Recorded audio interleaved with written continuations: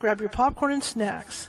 Find a comfy spot, take a seat or lie down, and let me transport you to a place of fantasy, ghost stories, ancient legends, odd creatures, alien encounters, and other magical topics. You may even decide to join the conversation. From faraway lands to your own backyard, with a small dash of pixie dust. Turn out the lights and open your minds. The journey is about to begin. Hey everybody, how's it going? Welcome to California Haunts Radio. It's Thursday, one more day to go, and it's the weekend. But you know what? Who has a lot of yard work to do, right? All those storms here in California, still making up for it. And then what happens today? Earthquake. Oh my. At least it didn't hit me too hard. I didn't feel a lot of people around me felt it. I didn't feel it. Of course, I was napping. But, yeah, like we don't have enough problems with fallen trees and everything else that happened during all those storms. We had an earthquake. But it was more up by Mount Last. It was more up way northern California. That's where the epicenter was. Anyhow, my name is Charlotte. I'm going to be your host for the next hour. We're going to have a good show tonight. And I'm also the owner of the California Haunts Paranormal Investigation Team based out of Sacramento, California. We are 45 strong up and down the state, which means we can get to you. It might take us a while because California is a huge state. So if we can't get to you right away, what we'll do is we have 5 mediums on staff who can talk to you and maybe calm things down in your home or business. And then by the time, by the time we get out there, you're not all stressed out, right? Okay. So look us up. We're on Facebook. We're on YouTube. We're on Twitter. We're on Twitch. We're on TikTok now. Instagram under Ghosty Gal. You can find me over there. Shoot me an email, and I'll be sure to get things rolling and start rolling for you all. Okay. And that reminds me, if you're watching from Facebook today, and a lot of you are, if you haven't done so already and you like what you see today, be sure to hit that follow button. Hello, Jen. Be sure to hit that follow button because we're always looking for followers. Always, always, always. And be sure, if you do like what you hear today, hit those thumbs up button, hit those hearts, show me some love. Okay? Show me some love. Because what happens between Facebook and YouTube is that helps with the algorithms. So the more love we get, it sounds terrible. The more love we get, the higher we go in the algorithms, which means it just doesn't focus on certain pages. It takes us out to the internet world, right? So there's more people watching. So please do that. Also, if you're watching from YouTube today and you haven't done so already and you like what you see, feel free to subscribe. We've got over 600 videos sitting over there, and they're all varying topics. I am a journalist by trade, and so I don't always do paranormal topics. I do all kinds of topics, which is the reason why if you go on the front page of the video of the YouTube page, you will see categories, because I've taken all the shows, or the majority of the shows, I'm finishing off this weekend, and put them in categories to make them easier to find. So if there's a particular individual you want to find, like Maren, and find her shows, you can go in under whatever category I have over there. I can't remember off the top of my head. Brain fart. But yeah, you'll be able to find Maren a lot easier. You'll be able to find, if your thing is ghosts and goblins, you'll be able to look under ghosts and hauntings and find that, and et cetera, et cetera, et cetera. So it makes it a lot easier for you guys to track it down. Plus, I'm very active in the YouTube community. I do a paranormal question of the day every day to challenge your brains. And it's usually true or false, and sometimes I'll ask for a physical answer. But yeah, I do that. And I also have a lot of I have polls going over there. What do you guys want to hear? What types of topics do you guys like? So I'm very active over on that page as well. We also have a Discord, which we haven't really done a lot with, but we're going to start getting that going. And I have a Patreon, okay? And my Patreon members, good benefits. It's $5.50 a month, and what happens is if I do a pre-recorded interview with somebody, I let you guys see it 2 weeks before anybody else does, just for Patreon members. And if there's a guest that we have on that you guys really like, and maybe, you are shy about asking a question in the chat room of the guest, or maybe the interview went so well you didn't want to interrupt us or something, we bring those guests on over to Patreon for special interviews, and you guys can go over there and ask. So check out the California Haunts Paranormal Investigation Team. I'm sorry, no, California Haunts Radio Patreon. So many California Haunts in my life.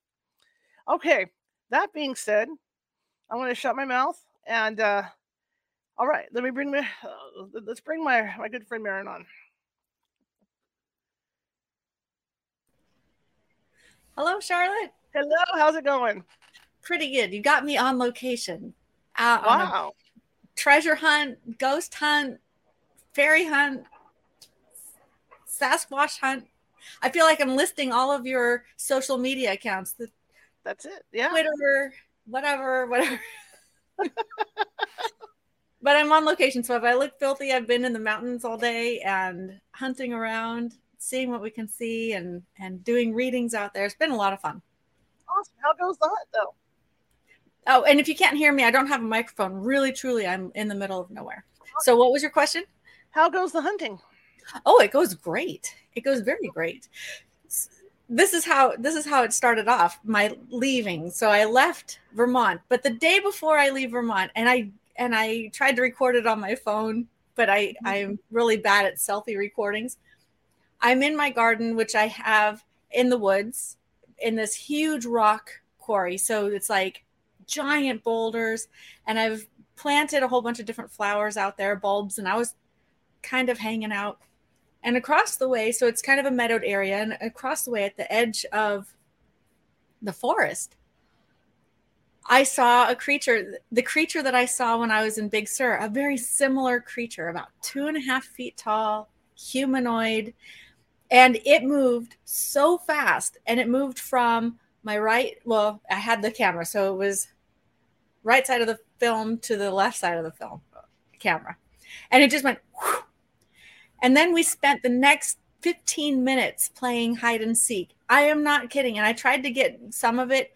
It would jump out at me. I'd be like, ah. And so the camera was like that. So I just said, forget it. I'm not going to record that anymore. But it was astounding. It was probably one of the most spectacular fairy kind of experiences that I've ever had. The time before that was in Big Sur when I was hiking around after the 2016 floods and fires and floods. And I happened upon one of the Big Sur creatures that lives deep in the Santa Lucia Mountains. And again, we froze at first when we saw each other. And then it jumped, and it jumped so high. It jumped like 20 feet, maybe 25 feet straight up into a tree. And I walked kind of right by it, trying to look at it, but not really look at it. Like, oh yeah, I didn't see you, la, la, la. But it was amazing because in Vermont, just a week and a half ago, that I saw that creature again. So that was the day before I started my travel from Vermont out here to Arizona. And along the path, I stopped and spoke to people that had different sightings of different ethereal beings or creatures, everything from ghosts to a Sasquatch and things like that. So it really, really interesting. And it's amazing how when you just listen, there's so many of these stories, but people either disregard them and they don't know that that is what they just experienced, because their brain is like, did I see that? Did I experience that? And it just kind of puts it to the side. But when it's just staying with you and it sticks right there in your soul, and you're like, I know that was something, to be able to sit down and tell someone about it or talk to somebody who is going to listen and not think that they are odd for thinking these things and giving them some validation. The stories that come out are just amazing. Why do you think certain people see this stuff and others don't? You know, I think we all see it. We all see it, but our brain translates it into something that will kind of make sense. So we might be really busy doing something and we get that kind of oil slick feeling that shoots around the side of your eye, and you're like, what was that? And you look over and there was nothing there, and you shake it off. You're like, oh, that was nothing, you know, and you get back to what you're doing. Most people have that experience and they don't put anything to it because either it's not relevant to their life and they don't really want to think about it, or they're in a place in their life where they don't want to worry or think about something in addition to everything else that they have to worry and think about. And then some people really in those same situations where there's a lot going on in their life and they see it, then they notice it more because they're thinking, oh, this is one more thing. Now I have something else to worry about. And they can actually divert their attention away from other things in their material life over into the superstitious life as a reprieve. So it really just depends on our brain and how our brain processes the events around us. But we live in the ethereal world. Our brain is just filtering the ethereal world out to give us what we see before us, to give us this material world here, that this 3D version of it. But my body, your body, everybody out there that's watching this, you are literally in the ethereal world. You're pushing your hands through spirit activity right now. It's all around you. And your brain is filtering all of that out into what's relevant to your life right now. Is that the kind of thing like Sylvia Browne was talking about, as she was growing up, how some mediums will see horrible things and some mediums won't. So God's kind of controlling, to just allow you to see what you can handle. Yeah. So I'm not too sure what she said. Yeah. So describe it to me a little bit more. What was it? It was along the line of God's not going to give you anything more than you can handle to see. So I just wonder, because kind of sounds like that in a way, because your mind is filtering what it wants to see and then what it doesn't want to see, where maybe, you're one of these people that you don't want to see violent stuff or anything like that. So then you don't see that stuff. You see the happier basically, stuff. Yeah. Your brain, yes, is tailoring your experience to you and where you are in life at that point. It's not necessarily that you can't handle these other things, because we can all handle, we all have the capacity and capability to handle amazing amounts of things. But our brain actually tailors our life experience to what's going on, what we've experienced up to that point. And it just kind of has to make sense. It can't just really throw something else at you. That's why when you hear people that talk about having ethereal experiences, they've kind of had those experiences or those capabilities throughout their lifetime. So it's not throwing a wrench into what is already the norm for you. If you are somebody that has never had that, and then all of a sudden you have like a poltergeist that's operating in front of you, and you're like, what? That would be throwing a wrench. So God or the consciousness that's out there isn't trying to trick you. It's not trying to throw a wrench into to what's going on. It's giving you, it's unveiling information and unveiling experiences as your life unfolds. So if it's relevant, you'll get it. If it's not relevant, you're not going to see it. Well, I have a story for you too. I came in contact with my first fairies.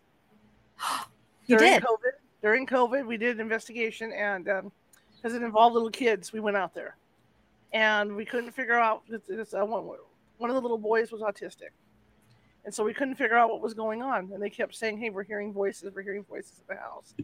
And there's stuff being moved around, not big stuff, but like drawers were opening and closing, and all this was going on. And so everybody left the house. We were there, and we were sitting there, and I kept hearing voices coming in from the outside. And I thought, no, somebody's out there. There has to be a hole in the wall somewhere in this house.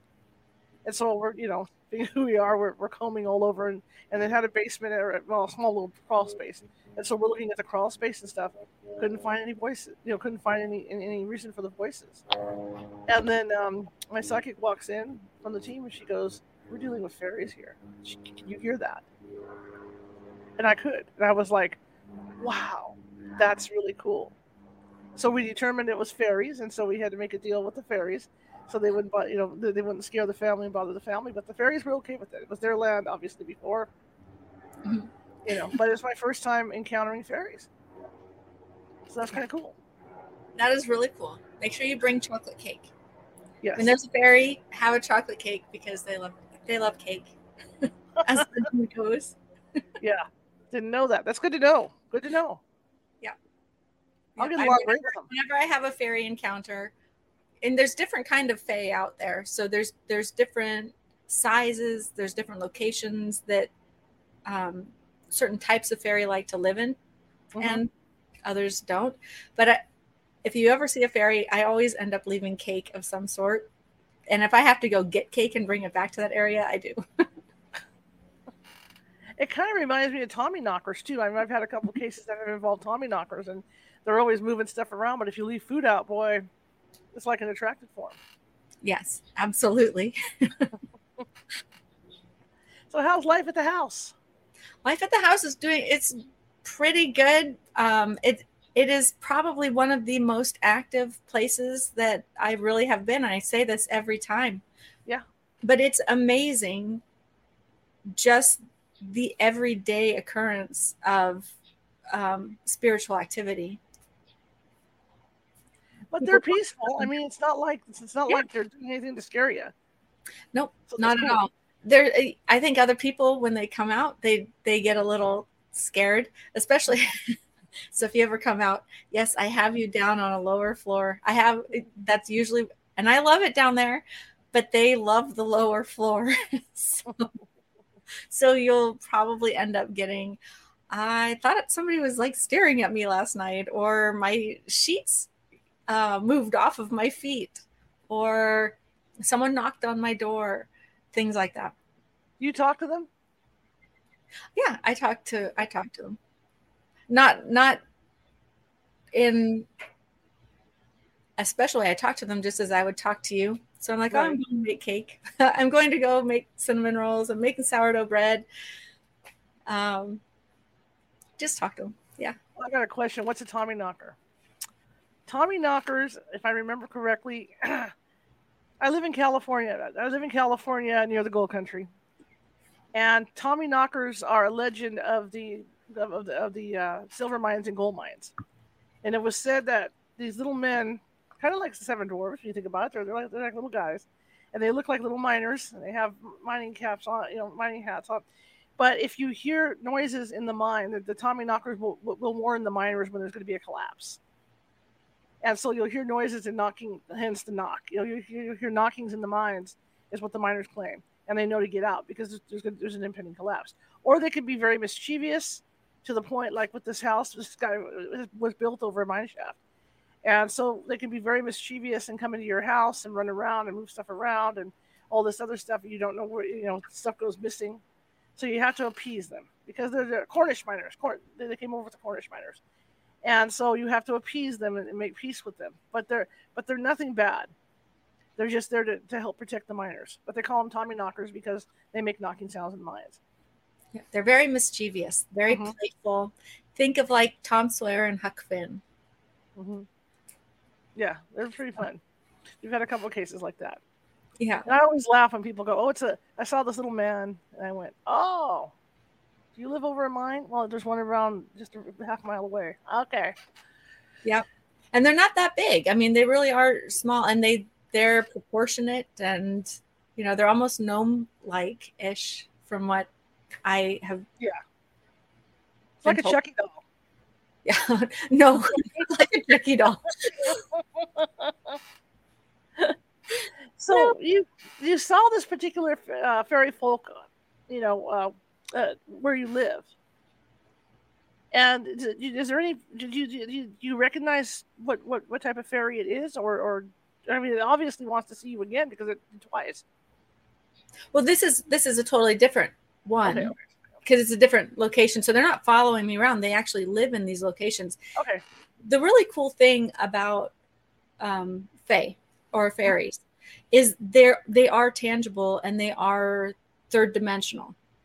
Right. So they're not coming through this veiled experience. They're actually here among everybody, just like a bear or a raccoon or whatever is living in the woods. They live in the woods.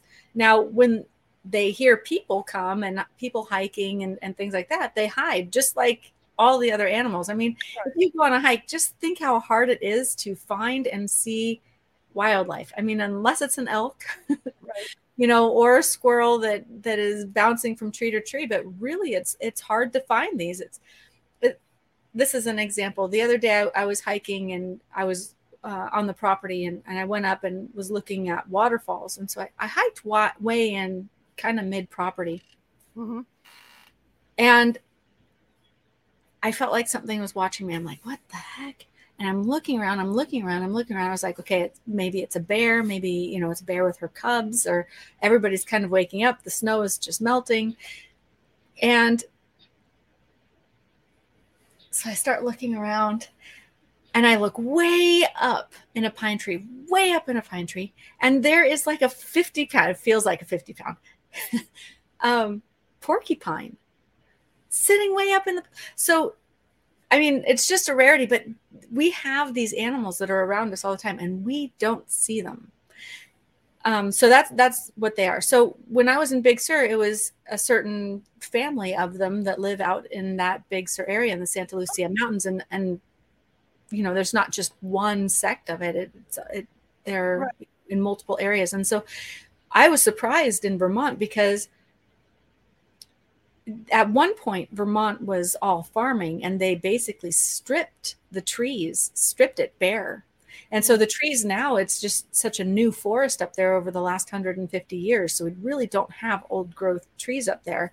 And then we have so many people, but Vermont is this little sanctuary on the East Coast that not much is happening. There's no billboards.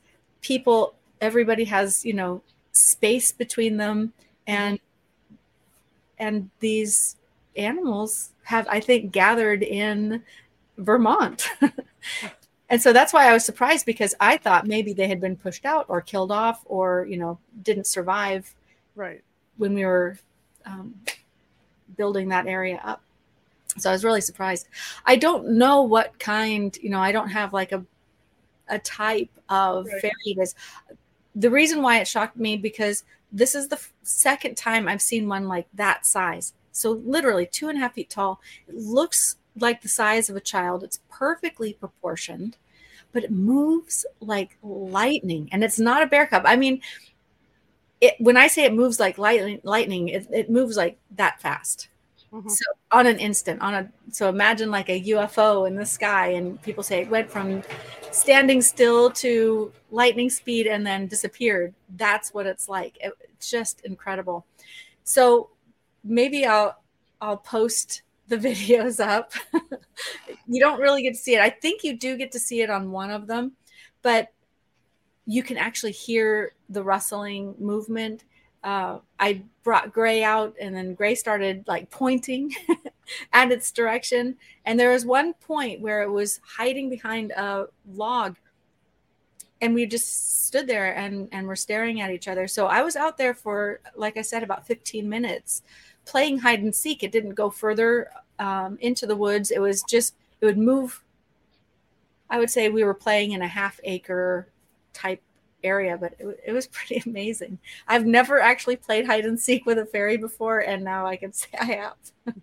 You know, I think it's like anything else too, is once you've seen something like that, you're more open to it, so you're going to see them again. And I noticed even with me, I've seen the little light flashes in my house, you know, in a place where there can't be any reflection coming in or anything like that. You know, it's the fairies running around my house. So it's kind of cool. It's kind of cool. Just like what a lot of people don't realize is when you're out in the woods, and they expect there to be no noise because there's nothing out there. But I mean, you could hear stuff that's not even within your eyesight. Yeah. You know, whether it's fairies walking around or animals or whatever, but you can definitely hear different things out there. So it's really a cool place to go out and meditate and try and see stuff. Yeah. You know, you just said something that's really important, and that's, you know, the more you see something, the more you're going to catch it. And that's because you're starting, when you see it and you recognize it, or you give it attention, you start making it relevant to your life now. So the more you see something, even if you don't think it's that, if you say, yeah, I think that could have been that, your brain starts saying, oh, we're giving this attention. We're going to start making this relevant. So it becomes more of an everyday, not every day, but, you know, more frequent occurrence for you to see these things. I was just thinking about wood sprites too, because I know my sister lives up in redwood country, you know, and you talk about the wood sprites all the time. Mm-hmm. It's fascinating. The whole thing with fairies is fascinating because there's so many of them, so many personalities, just like the ones that kidnap little kids and take them underground with them. I mean, there's that legend. That's over. Oh, why is it the fairies? Okay, how about this? Why is it the fairies over here are good or are nice fairies essentially, but the Yeah. ones over in Ireland and all those places are very, very. I'm not saying nasty, but they're very, they're very temperamental. Yeah. So part of that goes to, it's like Christmas time. Mm-hmm. Santa's watching you, and if you're naughty, he's not going to bring you anything. So some of these fairy tales, let's say if we went to Iceland or Ireland or wherever, there's real heavy fairy traffic, we'll say, and where the majority of the populace says definitely fairy. We can use that to scare kids to doing what is right, to go to bed quickly, or the fairies are going to come get you, because they are mischievous. Fairies are not, they're just mischievous beings because they can be. I mean, if you could zip around and you could do the things that the fairies do, you would be mischievous too, because it's fun. So they have a sense of humor.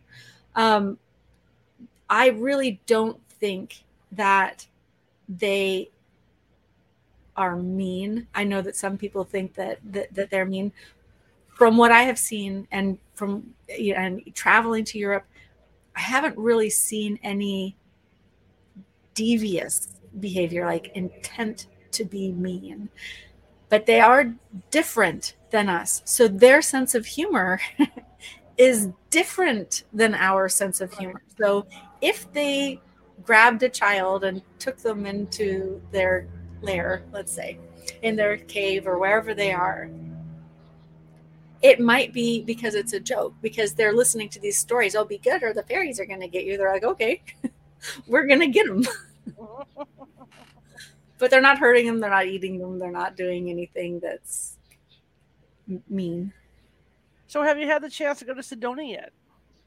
Yes, I've been to Sedona many times. I'll be going through Sedona after I leave here. So right now I'm exploring the superstitions, and then I'll head up through Arizona. So I went through Oklahoma, I went through Missouri, New Mexico, and Texas. So now I'm going to circle back around. So now I'll go up through Sedona, through Flagstaff, Colorado, and then hit the northern states. So Nebraska, Ohio, Iowa, I think I'm going up in there. I have to look at what my schedule is, and then back across through Illinois, and I'm going to Michigan also. Sedona has a certain feeling. Yes. And I mean, the minute my car entered that area, it was like a bubble or something. There's just something about Sedona, and why do you think it's so mystical? So mystical like that? Yeah, there's several places. Ow, sorry, I got a bit. There's several places in the country and in the world that are like that, and they have vortex energy. So it depends on the venting. So what's happening in Sedona is it's an actual earth vent. So it's a breathing of the earth, and we can feel that. When the earth breathes in these specific areas, we have different kinds of energy that is produced. So I know that a few months ago I was talking about the Oregon vortex, and I don't know if you've ever been up there to the Oregon vortex, but it's amazing.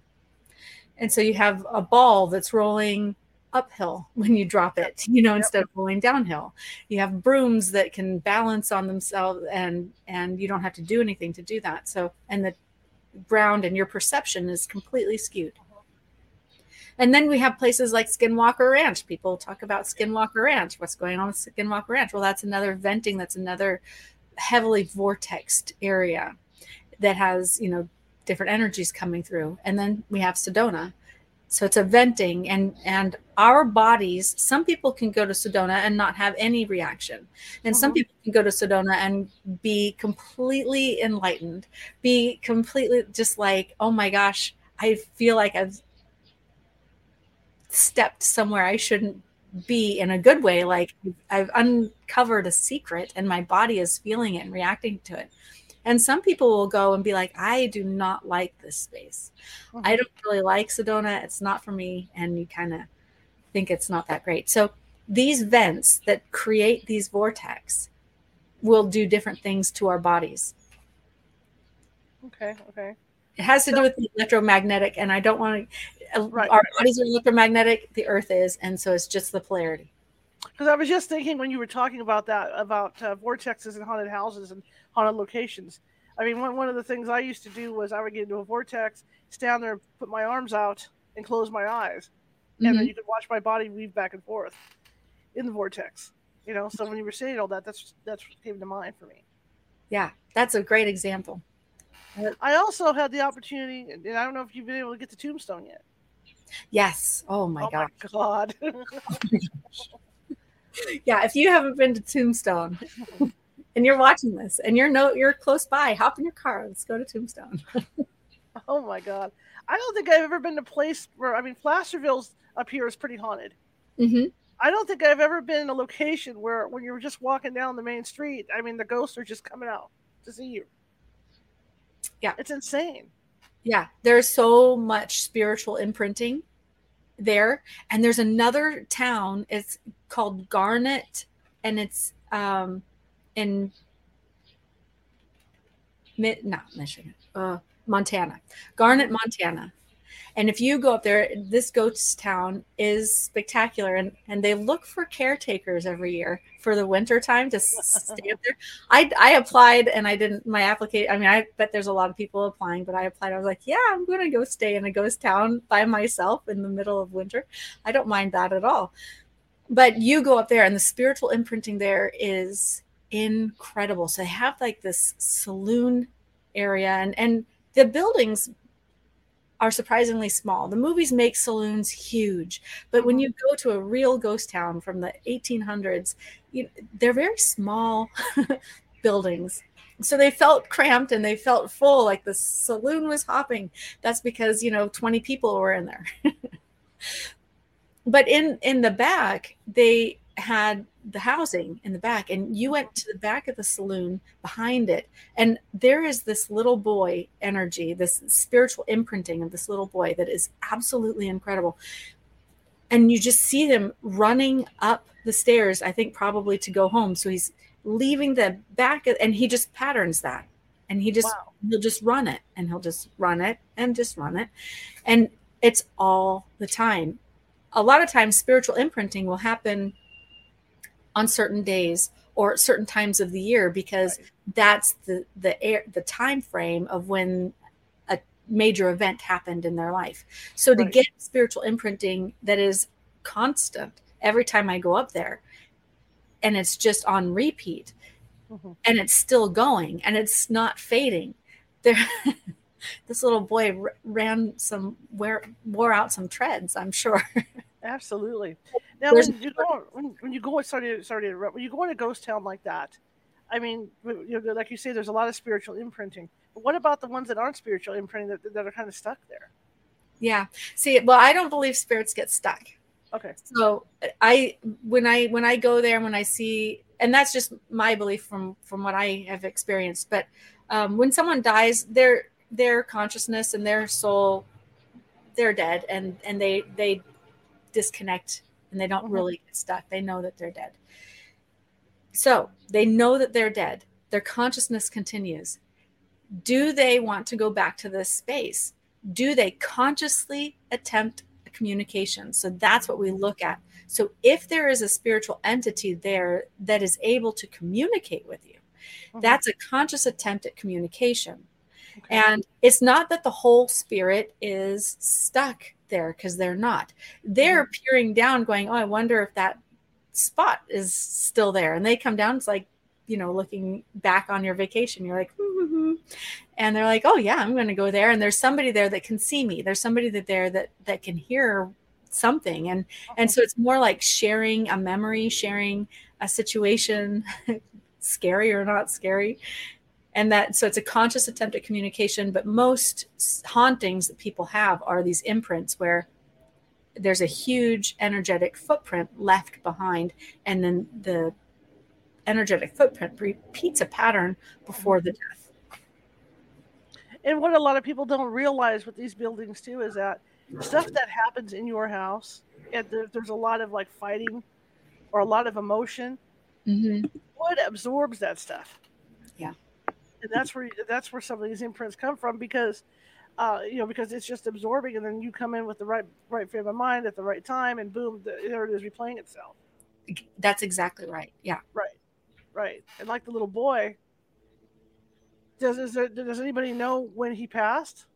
I mean, how No, long has he been I doing mean, this is because when we go to these ghost towns, it's like going to Tombstone. There were so many deaths. It's just like Slaughter Town.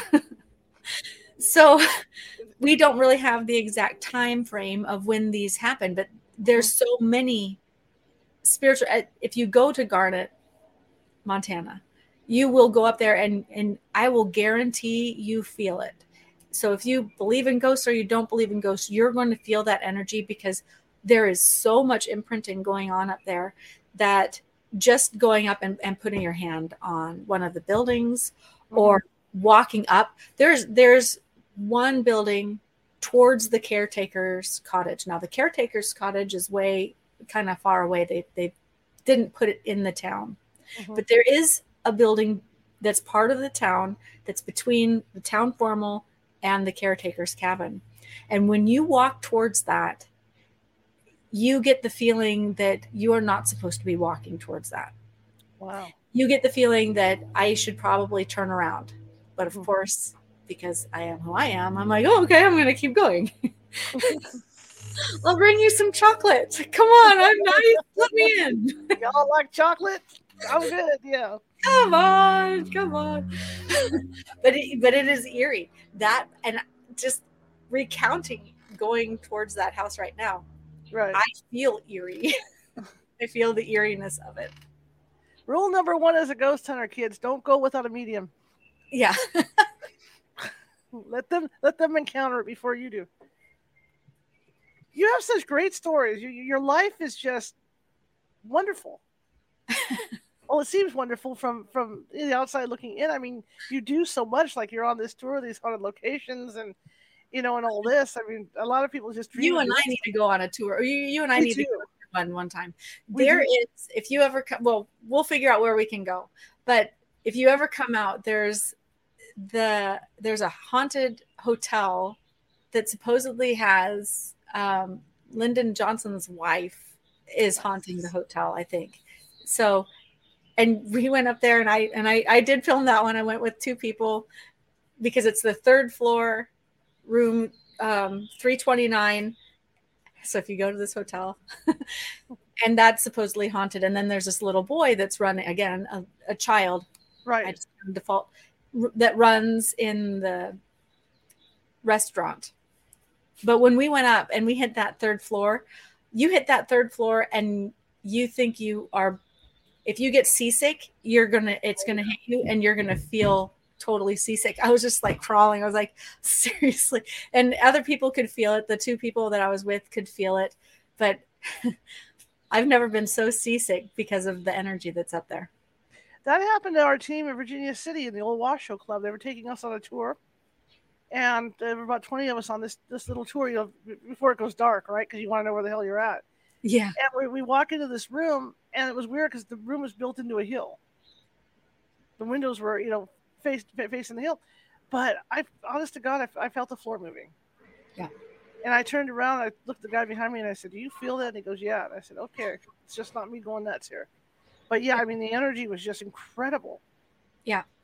Yeah, because it really can move the floor. So you can have a house that is built like Fort Knox. It's just solid. And you go into one specific room, and there's nothing in that room or underneath that room or attached to that room, no heater or whatever it is. It should be moving the room like an ocean. And so that's an example of the energy that some of these spiritual imprintings can leave behind. And then, to find out what caused that energy release. Right. That's usually, interesting. The stories behind that energy release are interesting. Don't growl. Oh, everybody's going to start barking now. It's okay. It's like my house. So as a medium, and you're in these buildings, how do you sleep at night? How do you get through the energy, because I mean it's going to come slamming at you because you're like a beacon. You're like Carol Ann and Poltergeist. They're coming at you. It never really attaches, or I don't let it attach to me. It just kind of flows through me, and I think that's just something that I had, throughout my life, where I've never seen myself as solid, so I've never seen anything be able to just stick to it. I think one of the ways that we can have energy stick to us, or stay with us, is when our brain begins ruminating on what our experience was. When we have that, it jumps onto the Ferris wheel, and then it goes, oh yeah, and then we have could have had. We start filling in these stories, and that's going to change our own energy to feel like we've had all of this excess energy put onto us. But our body can't hold on to excess energy. It will always flush the energy, but our brain can ruminate and create this darkness, this heaviness, because it thinks that's what we want. It's kind of like after an investigation when we cleanse a house. The parting words are, try not to think about what happened. Yeah. Because you'll draw it in. So, but I know it's hard for people not to do that, because they're sitting there day in and day out looking at the same stuff where stuff happened, but that's part of it. Because like my dad's just saying, if you wish hard enough and you want it bad enough, your dreams will come true, whether they're good or bad. That was my dad's saying. And that's what that sounds like. Yeah. And that's really a true statement, what your dad said. And it's not manifesting. You're not manifesting these things. It's not, manifestation of destiny, because believe me, there's so much out there that we all think about all the time, and we all want, and we haven't manifested it, so we're not creating manifestation of this. But if we want something bad to happen, we can create it to happen. We can force negative interaction. We can force these negative things, because we're changing our own energy. We're changing our own perception of the world. And when we change our own perception, we see things, we experience things in a completely different fashion. What is it like for you to walk into a haunted building like that? Because obviously you're the one that they're going to start coming towards, because like I said, you're the bright light. So do you pick and choose which ones you communicate with, or how do you do that? No. I pretty well, just like with you, or just like with anybody that I see, I see your energy first. So I actually don't even see a human form. And I know that sounds silly, but I live in this space where everything is a specific energetic code.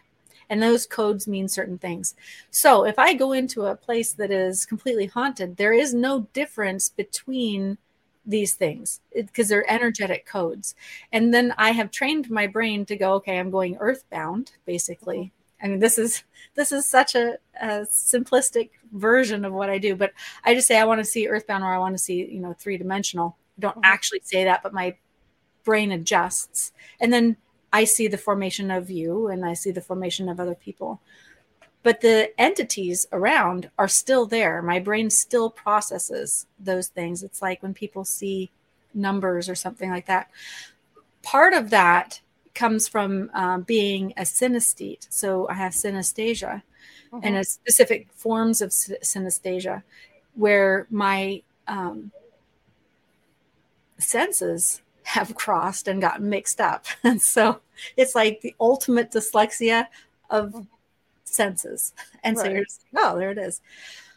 I don't necessarily pick one to talk to, but there's usually one that wants to communicate more than others, because they're just like, oh, it's another person. Oh, and most of them are minding their own business. But one or two that are usually wreaking havoc, and usually why you would go there, they had that personality. If it's an imprint, that personality continued. And so it's annoying. And that's why you would probably talk to them. If it's a conscious attempt at communication, they're going to basically just blurt it out. You don't have to, they're big mouths. They just are going to tell you, and you're going to be like, okay, well, that was nice. Thank you. How do they see us? Do they see us as solid or no? No, they see us as spiritual or energetic footprints. So they don't see us as solid either, because they're not living third dimensional. This whole entire third dimensional plane that we're on, our brain is translating energetic code to create it. So here's this thing here. So it's brown and it has a white outline to it. What you're seeing, this brown with a white outline, is probably totally different than what I am seeing. But we have come to a common idea of this is an energetic code for brown, and this is an energetic code for white, and this is an energetic code for square. But it might look different in our brain. The shades of brown might look different. The size of the square might look a little bit different, if there's chips in it or whatever. So they see us as energetic code. That's cool. That's really, I never thought about that. Yeah. That's why you don't worry if you're in the shower, you're just an energetic code, and then there's a code for water. So they're not spying on you in the shower. There you go. That's cool. Now, see, I'm going to look at all this differently now when I go out, because it never struck me like that all these years. Yeah, I learned something new tonight. It's always good. Wow. Always good to learn something new. Yeah. So what's been your most, so far on this tour that you're on, what's been the most famous location, or not famous, but your most favorite location? Okay, let me think here quickly. Okay. So it's not a haunting, but I had an incident happen that brings humility smack in your face. So I was in Oklahoma 2 nights ago, or 3 nights ago now, 2 nights or 3 nights ago. Oh, I guess it's more than that, like 5 nights, whatever. And I got Gray out and I unhooked my bike, and we're kind of in the middle of nowhere, and I take her on a bike ride because she's in the car for more than 2.5 hours. And all of a sudden the energy changes, the weather changes, and you're just like, oh, there's something impending, and the sky changes and it kind of turns green. I was like, okay, let's go back to the car. And I hooked the bike back up onto the car, and within 15 minutes there's winds that are literally blowing my car like a kite on the highway.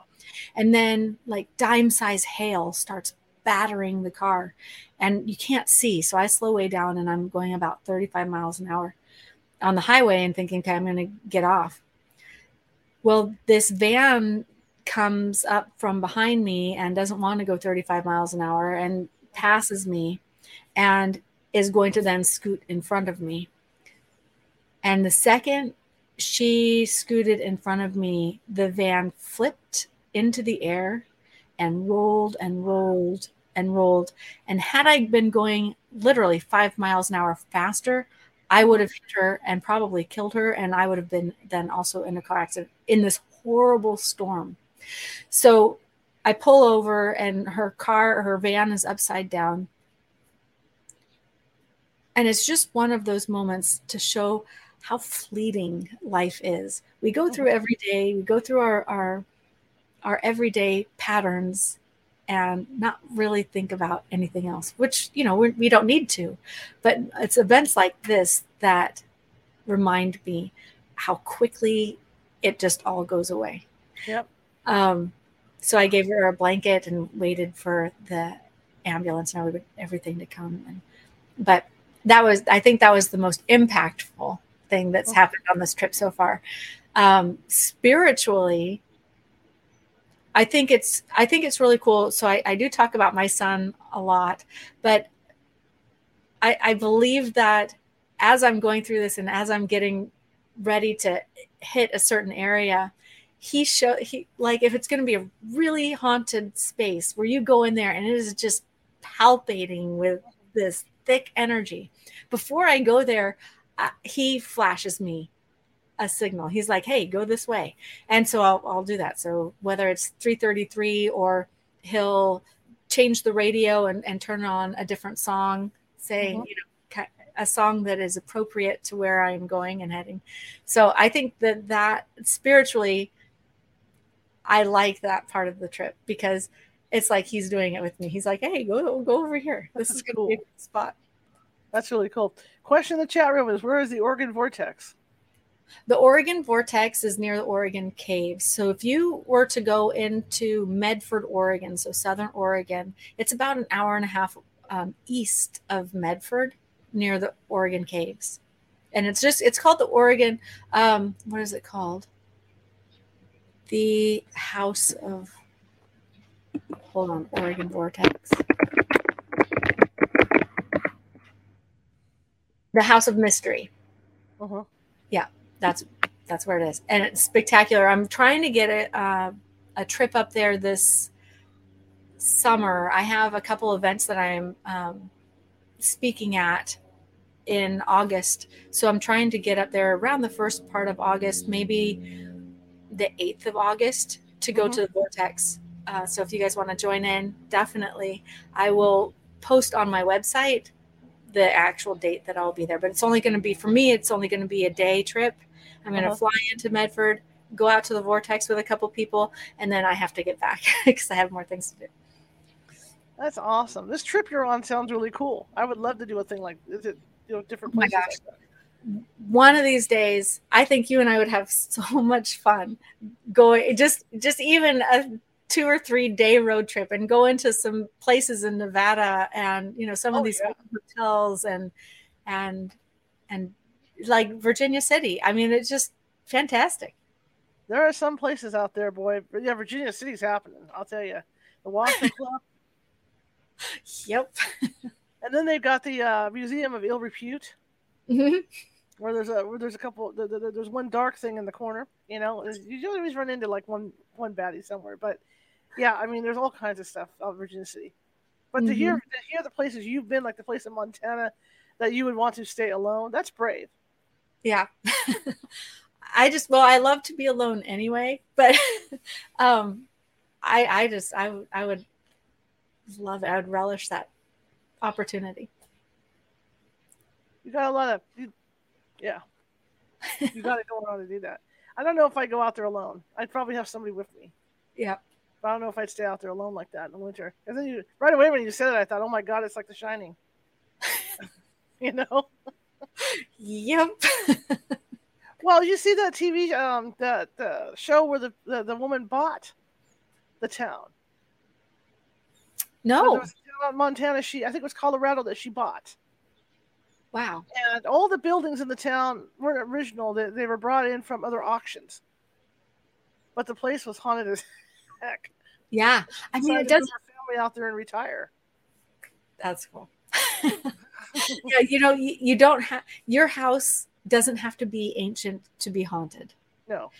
It just doesn't. Spiritual imprinting can tag along on the wood from the forest. Yep. And all of a sudden you've got like strange haunting in your house and you're like, why is this in my house? And I have a brand new house. It shouldn't be there. Right. So it doesn't have to be old in order to be haunted. I have a 70-something-year-old house and we're active all the time. So I know, you tell me that. I know. It's just like your place.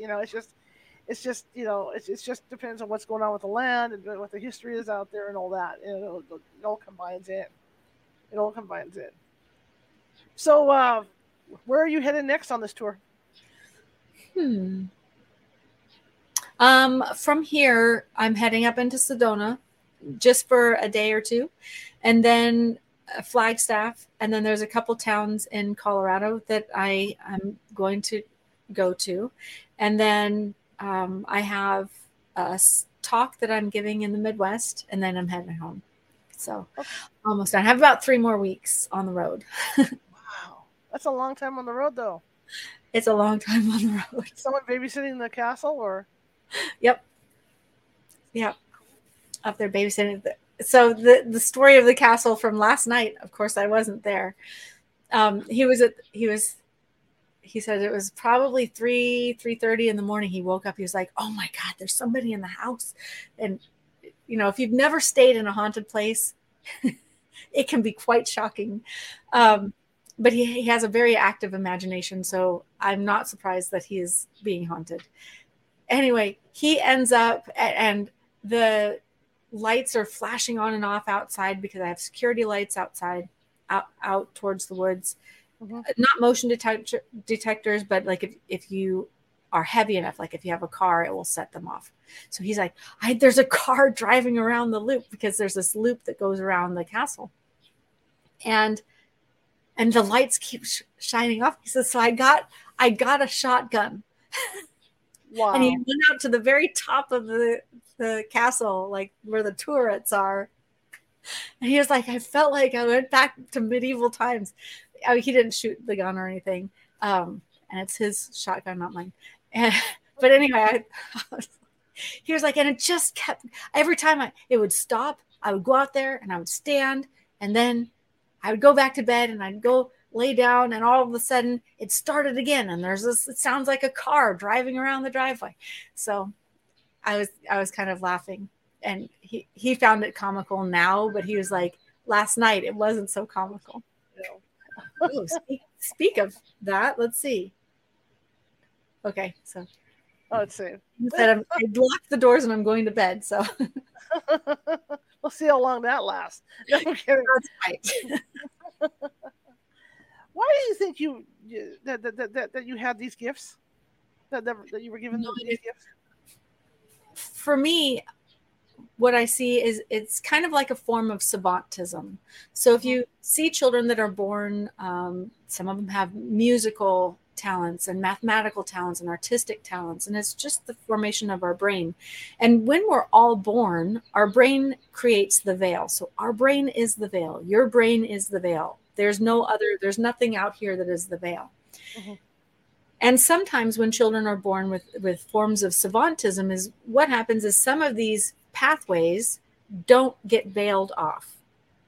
So now all of a sudden we have like a 3-year-old that can do insane mathematics. And we have people that can paint, and they're like, I feel like it was from on high that I know how to paint. And for me, I was caught in the veil, inside the veil. So that's kind of it's kind of a form of savantism.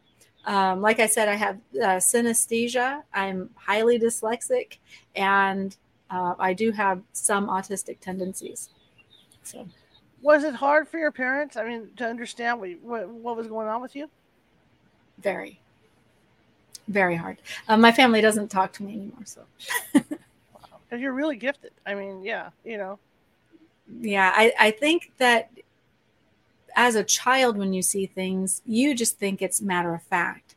And so you say things as it comes. You say things as they happen or as they're going to happen, because you see a lot more. Because like I said, it's an energetic code. And inside that code is every life event, every illness, everything that's going to happen is in that code. And so you just matter of fact see it as it's already happened. Like it's, well, that's no big deal. So as I would say things, and then they would happen. And sometimes they wouldn't happen immediately. Sometimes it would take years for that event that I said was going to happen for it to happen. I think they just got tired of that. And I learned to have a little bit more formality and decorum on how I can present these things. Maren, it's always fun to have you on. Well, thank you for talking to you. Thank you for coming on. I really appreciate it. Yeah. I really appreciate it. I hope you enjoy the rest of your trip, your travel. Thank you very much. I will talk to you soon, I'm sure. Okay, fair enough. I'll talk to you later. You have a website, right? Oh, yes, MarenMuter.com. Okay. All right. Well, thank you so much, Maren. All right. We'll talk to you later. Okay, bye-bye. I really appreciate it. Have a good one. All right. It's always fun to talk with Maren. She's a good friend. You never know what you're going to find when you're doing shows like this, because you will run into people that you just click with, and Maren and I click. Anyway, tomorrow, Vance Nance is going to be with us. We're going to be talking about exactly what Maren was talking about today. Do you really want to see the people that the folks that are haunting your house and see what they really look like? That's Nancy has information for me, so we'll have to see what that is. Anyway, I want to thank everybody for coming. If you like the show, share it with 5 people. If you hear the show, share it with 5 of your enemies. We're equal opportunity here at California Haunts Radio, and we just want to get the word out on the show. And again, if you like what you saw and you're over on Facebook, Please hit those like buttons and please follow if you haven't done so already. And same thing with YouTube. All right. Anyway, I'm going to let you guys go. I will see you tomorrow at 6:30 p.m. Pacific. Have a great one.